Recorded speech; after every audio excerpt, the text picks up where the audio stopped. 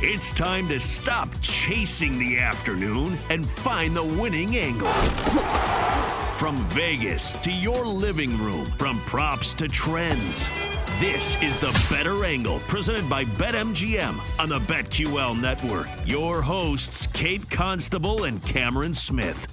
What Miami has been able to do in this playoff run is phenomenal in so many different ways, and they're able to do it without a 2 or 3 kind of headed snake with their attack. Like, you can consider Bam Adebayo the second counterpart to what Jimmy Butler is bringing, but naturally Jimmy Butler, as great as he has been scoring the basketball in the playoffs, is just not a natural scorer, but he's really grown in terms of who he is as a player in the NBA. So, I mean, just shout out to them. They're doing it by defense, old school way, and really locking you down and making it just one of those grinded out kind of half-court games that we, expect in the playoffs. You just have to take the over on the Chiefs, because betting on the under is like betting against Tom Brady in the Super Bowl. You just don't do it. Yeah, you don't do that. Or betting against Patrick Mahomes in the AFC Championship or something like that, right? I mean, like, this dude is a magician as a quarterback. So, yeah, definitely take the over on their win total. I think Buffalo, will there be a regression there? I don't see it, but they have to get off to a good start because that schedule gets really tough when you go down to the deeper parts of it. So they have to start 3-0 and definitely should start 1-0